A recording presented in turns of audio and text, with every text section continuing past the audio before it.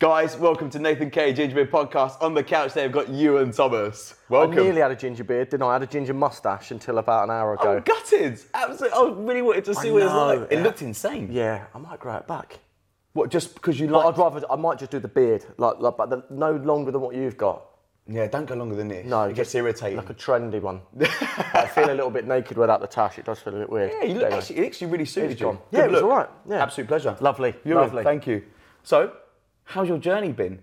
What, journey this morning or life journey? No, we'll go to your journey this morning because your journeys in life, in every day, absolute mental. But journey in life, what was your highest point in your career? What was the point that sticks out? You think I could live that every day? I've got a couple of points really. I think 1997 when I got the British record, which still stands, 22, 23 years on. I mean, that's amazing. But for me, the whole 98 year was just... It was a dream because it didn't start off too well because Mark Richardson, my great rival, was beating me. He'd beaten me 5 times out of 5 on the Grand Prix circuit. But that year it was the Commonwealth Games, the European Championships and the World Cup. And I was desperate to win one of those because I'd had a really bad World Championships in 1997. I got the British record, I was in the shape of my life. And I messed the final up in the 400. I really tried to beat Johnson, not just run my own race. I just tried to put him under pressure. Went off way too hard, ended up coming 6th when I was ranked 2 in the world. I ended up coming away with a relay medal, which was silver, turned into a gold years later when they admitted drug taking.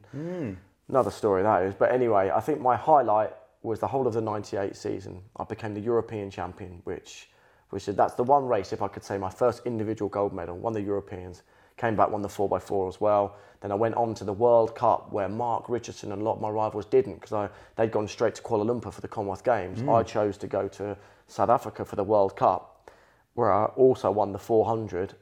We got a silver in the relay, and then I had to fly that night, land at Kuala Lumpur, and run the next morning. So literally, I had no time to get over jet lag. I was all over the place. Didn't you win though? I won as well, yeah, because I think I didn't have time for jet lag. I think I just arrived and went, oh, we go.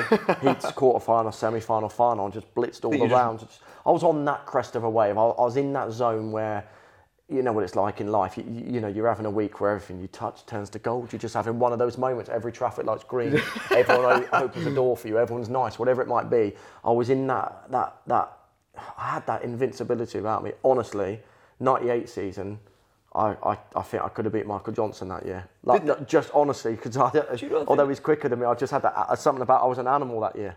That's mental strength though, right? Because surely you were jet lagged. Surely you had physical fatigue. I was all over the place. But surely that mental strength just drove you, that confidence. I wouldn't let anyone beat me at the Commonwealth Games. I thought it was the end of the year. I thought just one more competition. I'd won the Europeans. If I'm honest, that's all I wanted. Win the Europeans. Won the World Cup. I thought, wow, bonus. And also financially, the World Cup was a great race to win. And then I thought, you can do it, you know, Commonwealth Games. And I remember I won the Commonwealth Games and then people started talking about sports personality. Yeah, you know, you're going to be right up there. And I was going, do you reckon?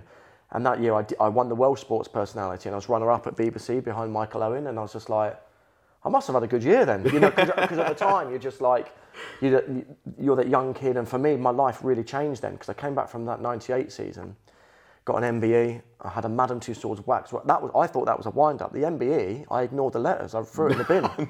No, legit, because you get written to by the palace. And I thought, that's one of my mates, that is. I screwed it up and I just thought, and then they wrote to me again and said, you have not replied. You've been put forward to become a member of the British Empire. And I went, Mum, I found my mum, I went, Mum, do you reckon this is legit? She goes, it sounds it. So it was just like, I didn't believe it because for me, I was just that lad who moved to Southampton to try and be an athlete and I would have run for nothing. I loved being an athlete, honestly, every day I miss it. And to get things like accolades like an MBE or Madame Tussauds wax, at the time with Madame Tussauds, I think I was only the second athlete to ever be in there behind Jesse Owens. Incredible. So but I felt really sorry for them because I was voted to be in there. And this is so bad. And then the waxwork got made and I was there for the unveiling. And the following year I got a really bad injury and I never ran that well again. And I just thought they must have melted me down within 6 months. I don't know how it works, but I'm not in there anymore. But yeah, I mean, things like that are really nice for my family to witness as well. Of course.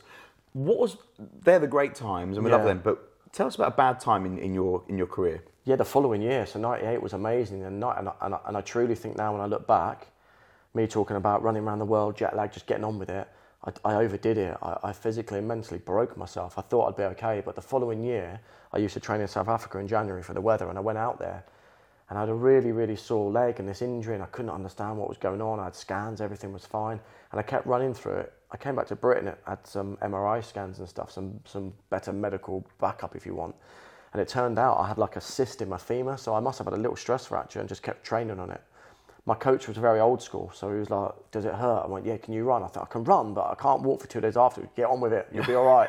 It's a bit of bruising, a bit of cramp. He didn't get it, bless him. So in essence, I broke myself, and I had to have really quite serious surgery on that femur. And I was out for 12 months, which doesn't sound a lot, but for an athlete, that's a lot. Lifetime, yeah. So literally, I got back kind of like back end of the Olympic year 2000, wasn't selected for the 400, just did the relay, and I never really got back to running those kind of times. Well, I didn't get back to running the times because I think when you're young and you're fit and you're training 6-7 days a week, you're invincible. But once you've had a big setback, it's really hard to get back from that because your body compensates. Other things deteriorate and stuff. They do. Well, once you've got an injury there, it then goes to the other side, and then you get another injury because you start walking funny on this one. Yeah. Well, after that, when did you then start thinking, what's after running? What's after athletics? Well, I never wanted to accept it, so I carried on running. I went to the Commonwealth Games in 2002 just for the relay. I was the defending champion for the 400, but I couldn't defend it. Ended up getting a silver in the relay, and I thought, that's not bad considering I'm like literally hobbling along. And I just sort of went through another couple of years thinking, this is it, I'm going to get back, and I didn't. And then I just thought, what am I going to do? And I'd already had a few requests to do a bit of TV here and there, a bit of TV shows. And I remember I did something on RTV called Celebrity Wrestling. And my coach was like, you're not doing it. And I said, listen, my career's done. Let's be honest, I can't train more than 2 days a week. And I ended up doing that program on ITV. I ended up winning it. And I'd never been in that TV world like that. Of course I'd done Question of Sport and I'd been interviewed, but I'd never sort of been on a big glossy show, if you want. And I kind of quite enjoyed it. And I just found myself being a bit of a natural on the camera. Like, even when I was an athlete, with the 4x4s, we used to so there was me, Jamie Balsh, Roger Black and Mark Richardson. And me and Jamie were teammates and roommates, and we were a right laugh. So say, for example, we just got an Olympic silver medal, we're about to have an interview. I'd say to Jamie, right, you've got to say the word banana. You're right, you've got to slip in, say peanut. And I'd be like, right. And they come to us, and Mark Richardson would be all serious, and then me and Jamie would be like, yeah, I went down the back straight, like a peanut I was.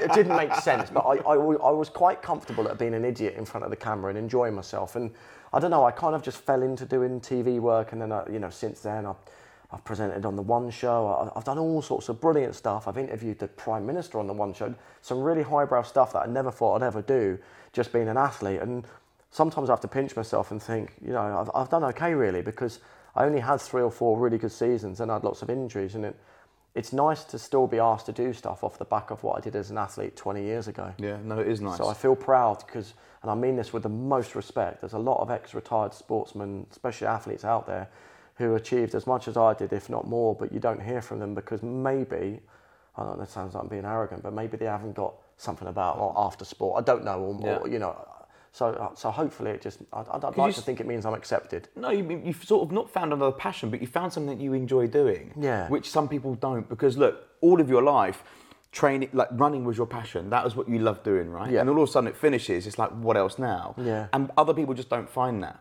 Whether they've got something about them or not, they just haven't found what they enjoy doing. Yeah. But you found TV. But I think all of us in this world, whoever we are, whatever we do, I think we're all talented and we've all got things we could be good at. And I think it's only a certain percentage of people are lucky enough to find their true talent. Mine was running, mine was sport. There's other people out there who are brilliant with numbers. There's people who are great with people or good with working with children or with people with disabilities. They've got patience, whatever it might be. I think all of us have got a chosen path, but I just think, unfortunately, not all of us go down the correct path. And it saddens me to think there's so much talent out there in this world. Yeah.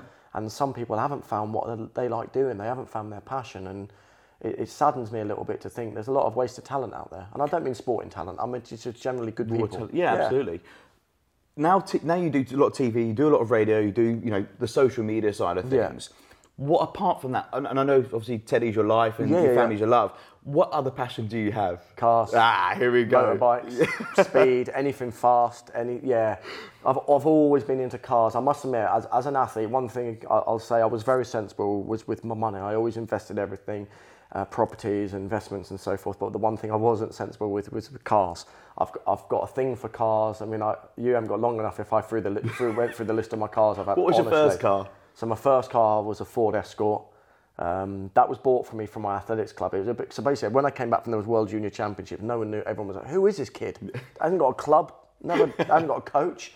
And all these different clubs like Thames Valley Harriers and all these clubs were saying, "Well, Belgrave, come and run for us." And I'm not saying I was savvy then. What's in it for me?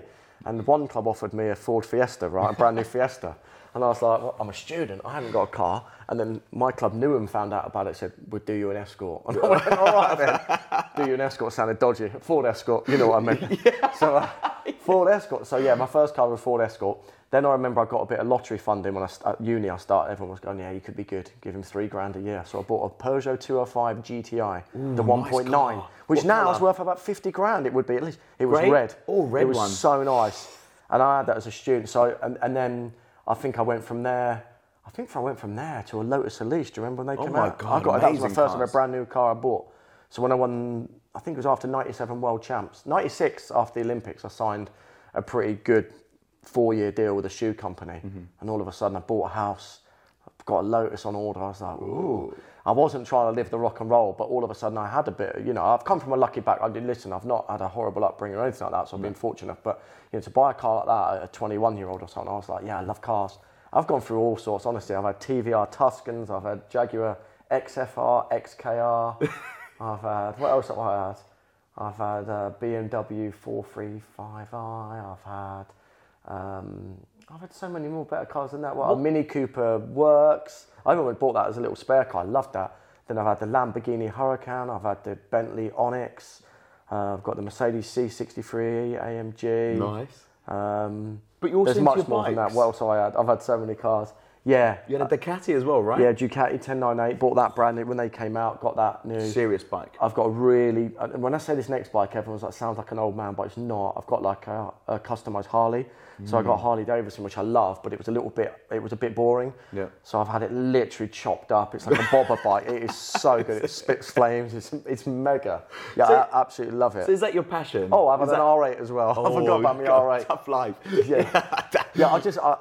I like cars. I've had other motorbikes. So I've had a couple of Yamaha R1s, which are absolute beasts. Amazing. I went from passing my tests on a TZR 125 to an R1. It was like ridiculous. So I went from a 125 to a 1000cc monster. I had a couple of those. Those bikes are quick. Amazing. 184 I had on that was my best. That was my PB. Oh, 184. So scary. We'll say it was on a track day, obviously. Yeah, of course, track day. Yeah. But that's crazy. 850. It's so scary, but the adrenaline from a bike is so different to a car.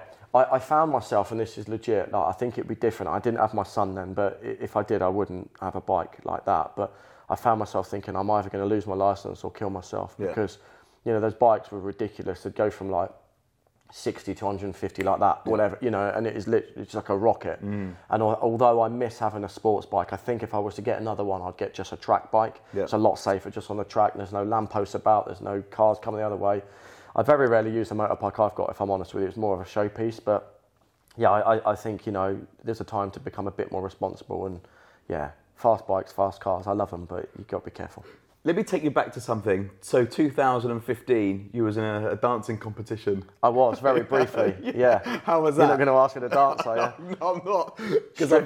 Strictly was a bit of a tainted experience for me because I really loved it, but I was gone so quick for a number of reasons. I think, unfortunately for me, I was already doing a BBC documentary that year where I was like, for the first show, and people probably don't realise, but I had to commute from Japan. So I arrived the day before, so I had literally a day to learn the first week's moves, whereas everyone else had like 2 or 3 weeks. And I think the judges got wind of that, and I actually truly think they thought I was doing Strictly maybe just for the money, and I wasn't that interested, and couldn't be further from the truth, because I think if I'd been in it longer, the personality I am, I have to be good at things, I would have improved. Yeah. So in essence, I went first, but you are there for 3 weeks, you do the launch show, then week 1, no one goes, but they judge you, then week 2, which is week 3, whatever, then I went. And it was just like, it was a real shame because I felt like I was just getting started, but I loved it. What a glossy, brilliant show. Met some fantastic people. Yeah. I'm in a WhatsApp group and we all keep in contact still. Nice. Yeah, it's nice. We all speak, and I see a lot of the dancers from different functions from time to time, and it's nice to see them. Yeah, it's a mega show. I just wish I had more time to have dedicated to it and shown them that I could have been better, really. But if there was something that you could do in TV now, what would you, if someone said, Ewan, here's the budget, whatever you want to do, what would you like to do in TV? I'd love to do like a documentary or like a series to do traveling the world on my bike or to do with fast cars perhaps. But in terms of programs that are still around, I'd seriously have to think about saying no. In terms of, I would love to think to the jungle. Oh. I think it. I love it and I watch it and I think those challenges. I just think it's hilarious. And Ant and Dec are brilliant. Yeah, they are. I think that's probably one of the best TV shows out there. I think you need to go on Top Gear as well. Yeah, that'd be nice. I think if I would have anyone's liked to have watching got a this, call to present that when they changed the presenters. Where was my call? Yeah. So that would have been a dream. great. That would have been a dream job, to be fair. Yeah. No, to be fair, Paddy and those guys are brilliant on it. You know, it's good. I mean, look, I follow you on social media, and that's how we got chatting. But Yeah. I mean, you travel so much, and there's Yeah. loads of people out there that think traveling's amazing, it's great. But we all know we have to do it, right? Yeah. But is it as glamorous as they make it out to be? Well, actually, the same year I was doing Strictly, I was also doing MotoGP that year, and I think I did something ridiculous. Like, I think I did 36 countries that year. It was like, so every second weekend, I was on a long-haul flight abroad or in Europe with a MotoGP. Then I was doing that BBC documentary in Japan, India, Turkey, and then I was also getting back to do Strictly and stuff. So I think with travelling, people think it looks really nice, but I don't like it whatsoever, because all it becomes is like an airport, a hotel, eating food on your own, another hotel, home for a couple of days, and like it does seem glamorous, but it's not really. No, It's tiring. Yeah, it's tiring. Travelling's really tiring. It is knackering, because Yeah. all you do, like we all know when you go on holiday, the worst part is travelling, right? Yeah. And when you do what you do, all you do is travel. It's what I did as an athlete. I suppose it was a bit different as an athlete, because you'd fly to Oslo on a Tuesday, you'd race on a Wednesday, you'd be home on a Thursday, you'd do your wash and be somewhere else on a Friday. But it was airport, hotels, tracks, and you found yourself travelling around all summer, and it was kind of like, And you're on your it own. feels quite lonely. Yeah, You're on your definitely. own. Even like today, like my day today's been like chaos really. So I was up early this morning on Good Morning Britain with a mustache. I've come to see you, then I've got to go and do another interview, then I've got my own radio show for 4 hours. Then I'm at a charity dinner tonight. Then I've got the breakfast show of the radio again in the morning. Then I'm travelling to Manchester for TV. Then flying home. I don't even know, maybe tomorrow night or Sunday morning. And then next week we start again.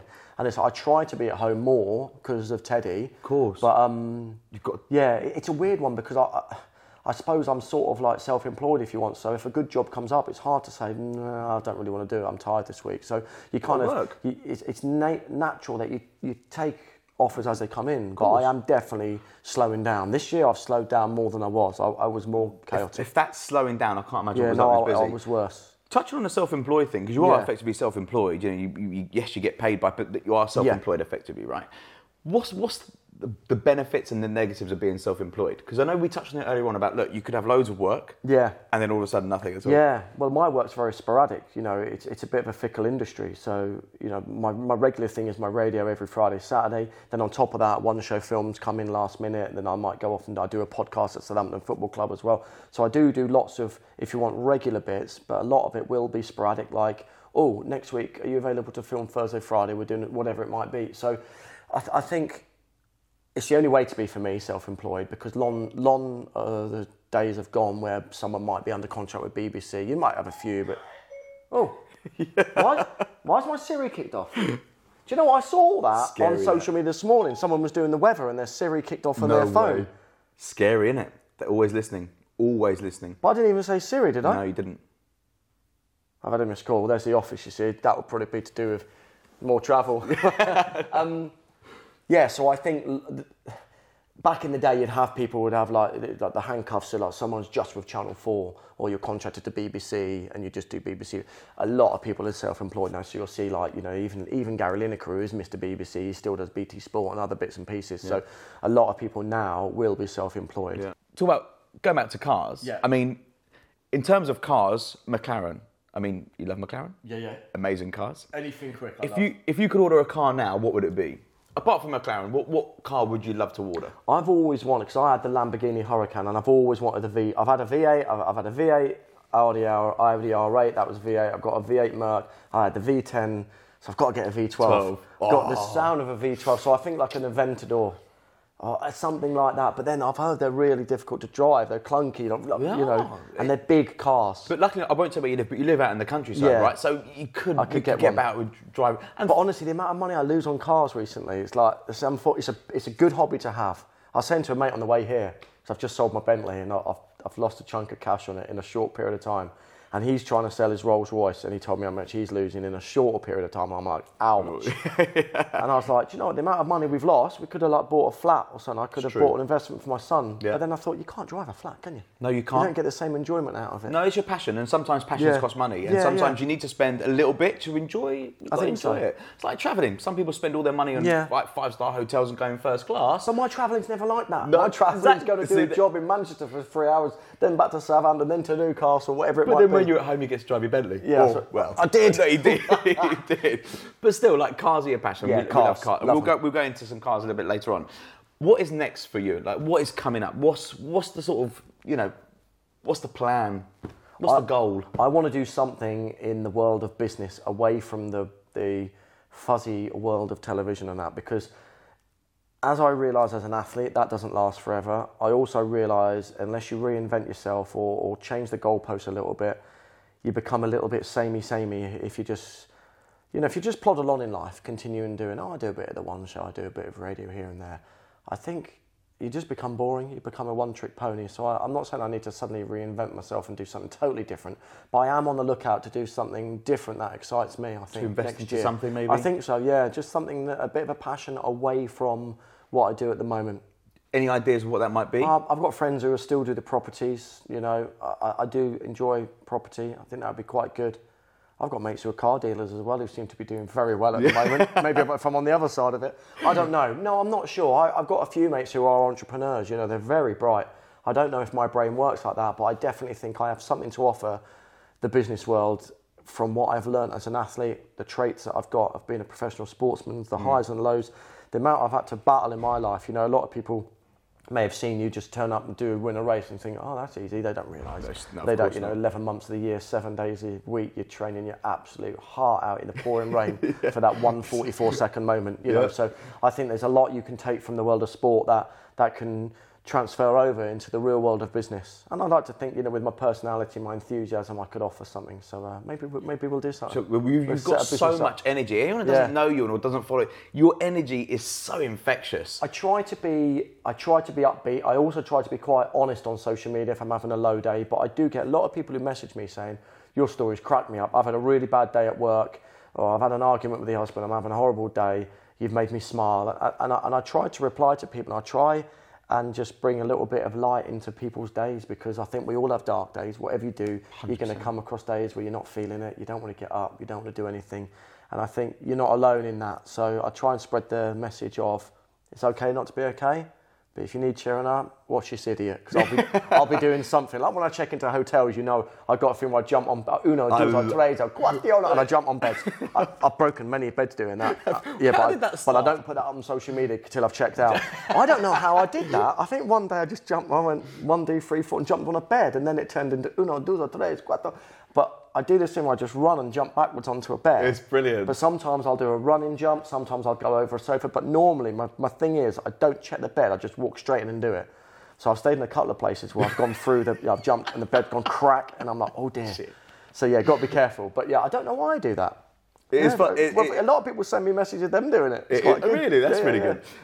Talking about mental health issues, because that's I know that you're a massive advocate of that, and you believe in like helping and sharing and making sure that people can talk to people. Yeah. Where would you recommend people to go to? So if anyone's watching this, because I'm a massive thing for mental health. Yeah. Where would you think? Where could people go to talk? There's quite a few charities out there. I've done a little bit with Heads Together, which is the Prince's charity. I've done stuff with them. I think Movember, which obviously I'm a massive supporter of that. Up to 25 minutes ago, I had a mustache still. I just think, and also, I try to... Do you know what? I watched Reggie Yates do an interview once, and it was really interesting. He was saying, I don't surround myself with idiots. No, I'm happy because I've cut all my ties off with people who bring negativity in my life. I won't go to a bar or a pub where I'm going to get hassled. I'll go to a quiet wine bar. And I just thought, do you know what? That's pretty smart, that is, in terms of, I think, surround yourself with people who make you feel good about yourself. And, I've spent my life as an athlete having to share rooms with certain people who drain your energy. You're just like, whoa, give it a rest. They probably think that about me as well. But I try now to surround myself with people who, I'm not trying to be selfish, I'm getting the best out of them, but we bounce off each other. Absolutely. And I'll look at, if I'm having a down day, I'll look at my social media, oh, hang on, what have they been up to? They make me laugh, they do. And I'll follow people who don't moan about the world all the time. but have a laugh at themselves. Yeah. And I think sometimes laughter is the best medicine. And I think, you know, I always say to people, and I truly mean it on my social media, if you're feeling down, give me a shout.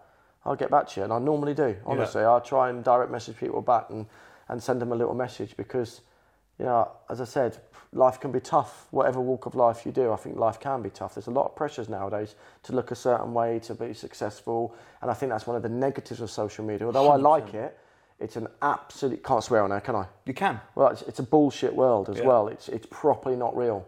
You know, if I was to take a photo in here now, I'd do a little filter to make that outside look even better. It looks gorgeous, but I want that tree to look nice. And you do, you put a filter on it, but life doesn't have a filter, does it? No, it doesn't. Really. So, like, a lot of people, you think on social media, God, their life's great. No, they're just posting their holiday once a year to the Maldives, and they've posted that same thing 30 times, or whatever it might, whatever it might be. It's so true. Some people obviously don't show it how it is. That same person who might post up their glamorous life on holiday, they've got 3 screaming kids at home, crappy nappies or whatever it might be. They've probably got a lot of stuff they won't share. No, they've probably got mental health issues as well. Of course. Yeah. So I think, listen, don't judge yourself off others on social media. It doesn't really matter how many followers you've got. Yeah, it's nice to have more because it's a bit of an egotistical thing. But it's nice to have good quality followers. Yeah, so, absolutely. You know, I try and to reply to my followers and I try and just paint a picture of reality. You know, but of course, you know, the bit of both. Yeah, a bit of both. Because your stories are real, right? This is what I love about social media. People can put a post up, which looks glamorous, got a filter, it looks nice. But then if you've got a true story about yourself, like, I'm feeling down today, but I'm going to pick myself up, I'm going to listen to some music. Yeah. That is true story. And yours is so true. Like, you know, I'll post a picture of Teddy looking amazing in his cute outfit. But in my story, I'll go, look away now, and I'll go, oh my God, he's had an explosion nappy. You know, it's real life. Because it's real life, and I think, you know, it is what it is. And I think social media can be a brilliant tool if you use it correctly. It can be brilliant. If it gets into the wrong hands or you use it negatively, it will become a massive drain on your life. Absolutely. And I think if you look at social media and you are affected by these posts and you do feel resentment, you do feel jealous, just turn it off. Like, there's no point looking. No, just full of. There's so many out there just full of shit. Yeah. Like, just. There's no need to follow them. Everyone can buy a car, everyone can buy a house, everyone can post a picture, everyone can go and get a loan. Like, it's not. But we're all different as well. So don't. I think the main thing is follow a good combination of people, like you said. Some people you want to aspire to maybe have a life like that, but then really realise their life isn't like that 24/7. There you go. That's what it's all about. It's that balance, right? Life is real. Yes, you can buy a nice house and a nice car, but also life isn't always amazing. You don't always feel great every single day. It's okay not to be happy every day. Take my today, for example. Later on, I'm going to this beautiful charity ball tonight. I've no doubt I could post a really nice picture of a lovely room. In reality, I'm going to be knackered by the time I get there because I've had a really long day and I'm going to probably be there thinking, oh God, I've got to be up at 6 for the radio. Or should I really have a glass of wine? You know, so in reality, it may look like, wow, what a great function. But my head's going like that thinking, I best go soon. Yeah, absolutely. You've overdone it today. So, like, you know, there's a right balance in life. And it's amazing what people decide or think, what they choose what they want to see from something. Yeah. They don't look at the bigger picture. They see that something and then they make an assumption of what that is. Sure. It's crazy. Yeah. Let's go back to some personal stuff. Right. Food-wise, you love your food. Too much. Yeah. Oh my God. I mean, you eat out a lot, obviously, but what's your favourite food? What's your weakness? Burgers are my weakness. But I watched that documentary, The Game Changers, the other week, and I thought, right, I'm going to go vegan, and it lasted like 12 hours. But did you just quit everything? No, I did can't you just do go that. vegan? I think I need to go moderate. Like this morning, for example, I've had a vegan breakfast. It was really, really nice. Yeah. So I think it's about moderation. Maybe I should try and say to myself, right, I'm only going to have red meat once a week. I'm going to eat a bit more fish. Just try and get the right. It's like anything in life. Get the right balance for the lifestyle that suits you. But I mean, I train hard still because I eat so much. My problem is I still eat as if I was an athlete burning 4,000 calories a day. I'm not. I'm a 45-year-old man, soon to be 46, sitting around a lot more. But January the 5th? Yeah. Crikey. Know your guests, eh? Know your guests. That's good research. It was. So talk about the food. Yeah. You eat a lot, but you do train a lot. I do train a lot. You are in the gym. Yeah, I train a lot. I try to mix that up as well. So I do a combination of like running, boxing, and I've just started doing strongman training. I love it. You know, lifting the big heavy stones and all that. Yeah, you probably do it. Fuck, I wish. I love it. Just to mix it up a bit because life becomes boring if you do the same thing all day. You like to have that balance is key, right? And not just. Are you quite an extremist? Would you, if you find something, you just go all into it? Yeah. I'm a bit like that. So like the strongman training, I've been doing it a week. Speak to me in a month's time, I go, oh, yeah, it was all right, I stopped it now. I found something else. Like, I'm all or nothing. I'll either give it everything and then I'll get bored of it. But at the moment, I'm into strongman training and trying to eat a little bit healthier. Okay. So I think with eating healthier, but if there's anyone that knows about diets and eating healthy, because obviously, But I think what's important is, I know you said that, I watched your story about when you said you watched the Game Changer, you thought, I'm going to go vegan. And I think the important part that you made, though, was actually just cutting it out. Yeah. Like, you don't have to have so much meat. And I think it's just about being aware of, if you're a great meat eater and you love burgers and chicken, it's so hard just to go cold turkey. Exactly, I was going to say, it's very hard. I think if you go cold turkey, then you crave something more. So I think if you just say, for example, do you know what, every Saturday, that's my cheat day. I see you've got sweets over there. I'm going to have loads of sweets. I'm going to have a burger, my can of Coke, whatever it might be. Yeah. But I think really I've got to limit the amount, because I was having probably 3 or 4 burgers a week. It's a bit too much. That is a lot. Yeah. Right. So some quick fire questions, right? Yeah. Are we ready, Mr. Ewan Thomas? Yeah, so they're supposed to be quick fire, right? You ready? Okay. Right. Do you want really quick answers then? No, Ish. No, it's ish, yeah. Texting or talking? Unfortunately, texting. Ooh, okay. Favourite day of the week? Sunday. Liverpool or Man City? Let's go Liverpool. Oh, you can stay. Would you rather be able to speak any language in the world or talk to animals? Oh, talk to animals. That'd be amazing. It would be good. I'll get them to do all my spy work. Go and find out what's happening next door. That's a good one. I like that. I like speaking to animals. Morning or evening? Morning. Say a word in Spanish. Ciao. Is that Spanish? That's Italian. Ciao Italiano. Spanish. But I don't even speak Spanish. Le cuente, por favor. I like it. Okay, that means where's the bill? Una cerveza. Well, beer. Nice. Yeah. Okay, yeah, beer. What does a person need to be happy? Good people. Ooh, yeah, it's good. What's your favourite car? That I've owned or that I could ever have? Let's just go Lamborghini Aventador. Oh, naughty. Have you ever worn socks with sandals? I've never worn sandals. Well, of course, no. I've never done the both. Actually, I'm lying. I think once I popped to the garden and I had to get something and I've just put my sandals on. Yeah, I think I have. Yeah. But not in public. Not in public. No, don't do that. Savoury or sweet? Sweet. Okay. What's been your most embarrassing moment? There's been many. Going off first week of Strictly. Why? Because do you feel like you lost? Should have done better. Yeah. Yeah, but you know what? So what? There's another time. At least I got asked to do it, and I got paid the same money, by the way. Yeah, best week's earnings ever. Amazing. Nice. If there was 3 words that you could sort of take with you or give people to use as advice every day, what 3 words would those be? So one of mine is action, for instance. Okay, I'd say kindness, patience, smile. I know they don't work together, but smile. That's nice. All really nice. I love that. Yeah. If there was 2, if God forbid your house was on fire, right? You had to pick up 2 items. Can't be family. Okay. You had 2 items. What would you go and get? What? Can I grab the whole safe because it's got all my medals in it? I wouldn't want to pick one. Grab the safe, yeah. It'd be heavy, wouldn't it? Okay, so I'd go motorbike and safe. Oh, mate, not even the phone. No, I love that. I can replace my phone. I love that. I could replace my motorbike. Is that a bit materialistic, motorbike? No, safe? Not at all. It's a pride and joy. Safe is my medals, basically. Of course. That's all that's in there. But do you not keep your medals out? No, sadly I don't. Why? Because I just fear if you ever got burgled or something like that, some crackhead would take a medal and sell it for nothing down the street. That's true. It's priceless to me. Yeah, absolutely. I do have my vests all on display though, so I've got all my vests, and you get a commemorative little medal from those championships. Yeah, they're on the walls, so they look nice. But in terms of my medals, do you know what? I got my Olympic medal out for the first time the other day to show my boy. He don't know what it was. He was just playing with it like that and just threw it on the floor. But I can't wait for the day that he's old enough for me to say, "Your daddy was a professional sportsman, and I won these." Yeah, I just can't wait for him to sort of understand who I am. That is so nice. I'm his dad, obviously, but in terms of, I suppose, what I've done. Christmas with the family? First time for Teddy, first Christmas. Amazing. So yeah, this time last year it was very different, obviously, heavily pregnant. He was about to be born. It came just after Christmas, so yeah, can't wait. Amazing, because this is going to go out Boxing Day. Oh, is it? Yeah. Oh, nice. Happy Christmas, everyone. Happy Christmas, yeah. So Boxing Day, I'm trying to think who Southampton are playing on Boxing Day, my team. I'll probably be watching Southampton, crying somewhere because we've lost. Was there any other teams that you ever supported or liked? Well, Wikipedia would tell you Spurs, wouldn't it? Yeah, but yeah, so basically my dad, is from Edmonton. So as a kid, Really? he used to take me to White Hart Lane. So I'd go on the back of his motorbike and watch Spurs. So growing up, my team was Spurs. And I know you should never really switch. But then when I moved to Southampton in 1996, I started obviously following how they were getting on. And I'm an ambassador for the charity that's associated to the club now.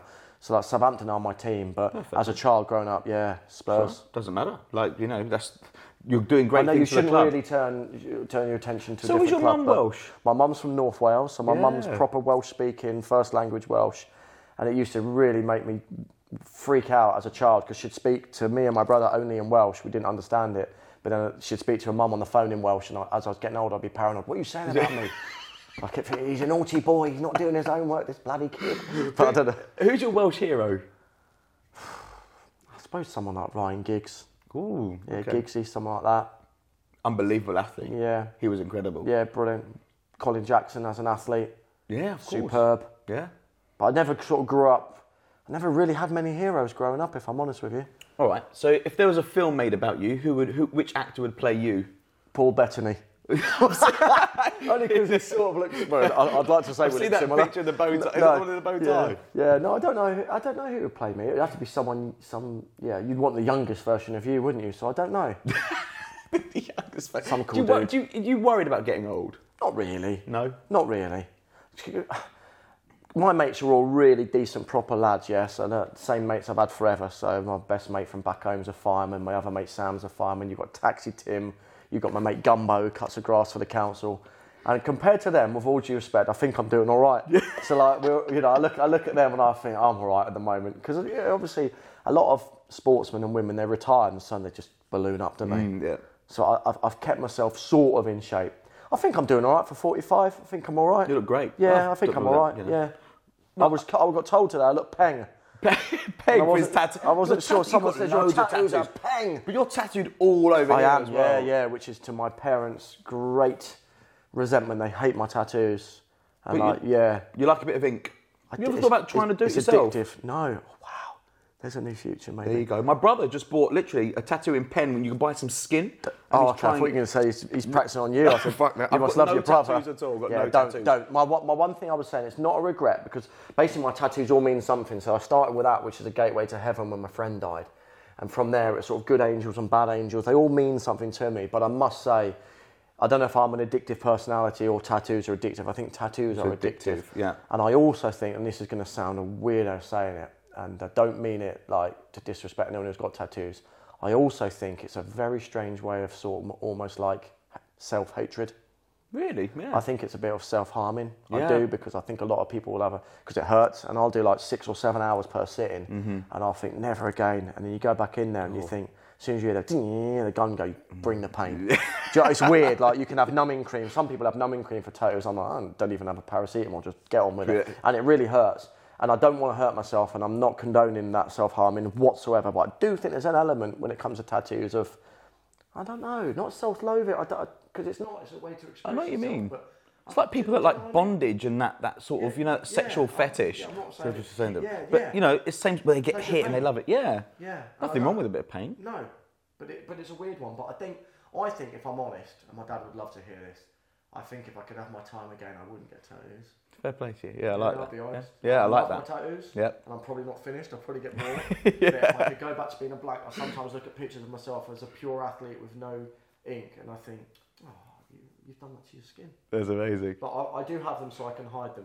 So when I'm on TV, I'll wear a shirt and You look great. Yeah. You and Thomas, it's been an absolute pleasure. Loved it. Guys, thank you so much for watching. Thanks for listening. I hope you had a lovely Christmas. Have a lovely New Year as well. Here's to 2020. Have a good one. Smash it. Take care.